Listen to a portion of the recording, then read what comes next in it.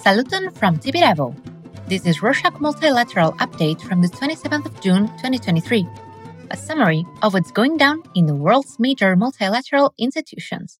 Ben Wallace, the UK's Defence Secretary, has announced in an interview with The Economist on Wednesday, the 21st of June, that he is no longer in contention to become the next NATO head.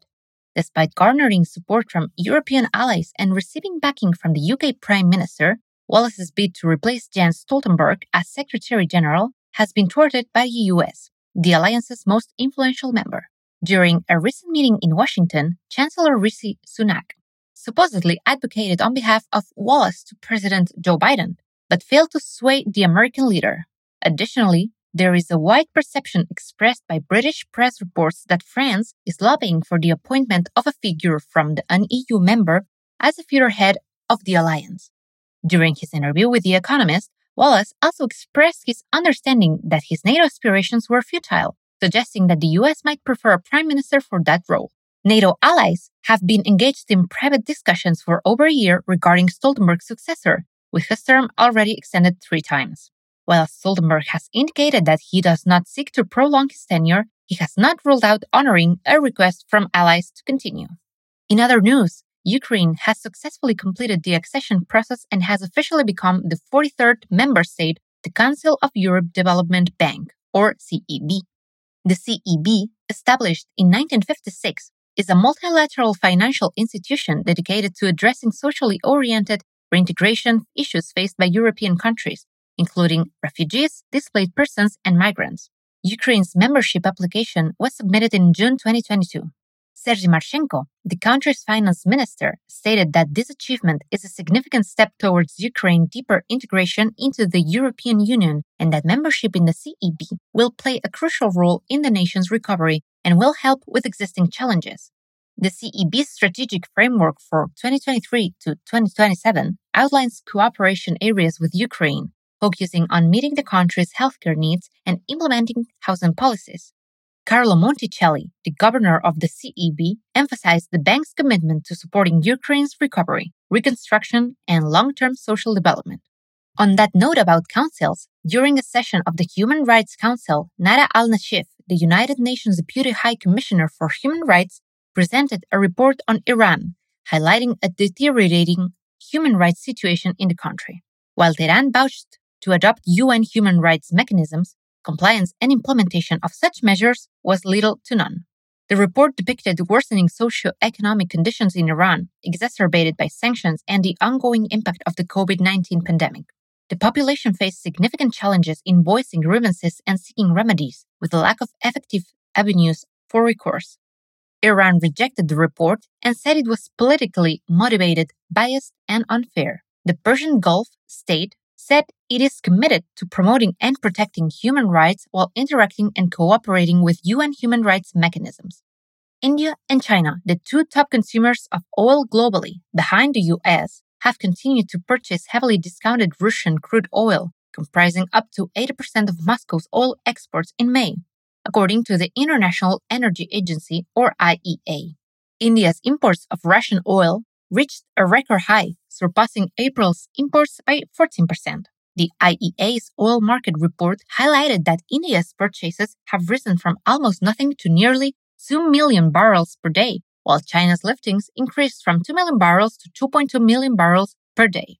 With Europe banning Russian crude imports and the G7 imposing shipping restrictions, over 90% of Russian seaborne crude is now directed towards Asia. Significant discounts compared to benchmark prices increase the demand for cheap Russian crude oil. The IEA predicts that India's GDP will grow by 5% in 2023 and estimates that the country will overtake China in terms of global year-on-year oil demand growth in 2027. UNICEF has released a statement revealing the dire situation in Lebanon, stating that nearly 90% of households lack sufficient funds to purchase essential items, leading them to resort to extreme measures to cope with the economic crisis. The agency conducted a survey earlier this year, which found that families are struggling to meet even their most basic needs despite significant expense reductions. The situation has forced a growing number of families to send their children, some as young as 6 years old, to work in order to survive. The survey indicated that 15% of households have halted their children's education compared to 10% in 2022, and 52% have reduced their spending on education compared to 38% last year. Syrian refugees in Lebanon have also been affected, with at least 1 in 4 Syrian families compelled to send their children to work. UNICEF has called on the Lebanese government to promptly implement the National Social Protection Strategy, which includes plans to provide social grants to vulnerable families, investment in education through reforms, and policies to ensure access to quality education for children. The Lebanese economy has been falling apart since 2019, marked by currency collapse and a significant decline in the standard of living for the population. The government is currently seeking an IMF loan contingent on implementing economic reforms. The United States is set to rejoin the United Nations Educational, Scientific, and Cultural Organization, best known as UNESCO, after a decade-long dispute that arose when the organization admitted Palestine as a member. As part of its return, the U.S. plans to pay over $600 million in back dues. U.S. officials said concerns about China's increasing influence on UNESCO policymaking, particularly in the areas of artificial intelligence and technology education worldwide. The U.S.'s return is expected to be voted on by the organization's 193 member states next month. This development will provide a significant financial boost to UNESCO, known for its World Heritage Program and initiatives addressing climate change and education. The U.S. and Israel had ceased funding UNESCO in 2011 when Palestine was granted membership, leading to the loss of their voting rights in 2013. In 2017, the Trump administration decided to withdraw from the organization, citing bias against Israel, a decision that officially came into effect in 2019. Hussein al-Sheikh, the Secretary General of the Executive Committee of the Palestine Liberation Organization, or PLO, has urged the International Criminal Court, or ICC, to expedite its examination of files concerning alleged crimes committed by the Israeli state against Palestinians. Al-Sheikh emphasized the ongoing violence faced by the Palestinian people, including murder, demolitions, and the destruction of their fields, and urged international action to put a stop to such actions. Karim Khan, who assumed the role of ICC chief prosecutor in June 2021, succeeded Fatou Bensouda. Bensouda had previously announced her intention to investigate alleged Israeli war crimes, but sought clarification on the ICC's jurisdiction before proceeding.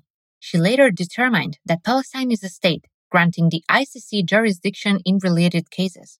Before her clarification, the ICC was practically unable to process cases of similar nature. And to close this edition, amid tensions in the region involving China, the Association of Southeast Asian Nations, or ASEAN, has announced plans for its inaugural joint military drill. The Indonesian military confirmed that the drill's location will be in the South Natuna Sea, following discussions at the 20th ASEAN Chief of Defense Forces meeting in Bali. The exercise, named Solidarity, will involve routine joint training and coordinated patrols in the waters of the South China Sea, including participation from the Army, Navy, and Special Forces of ASEAN member states. Despite initial skepticism from Cambodia, the drill will take place from the 18th to the 25th of September. The decision to hold the exercise in the South Natuna Sea stems from territorial disputes between several ASEAN countries and China.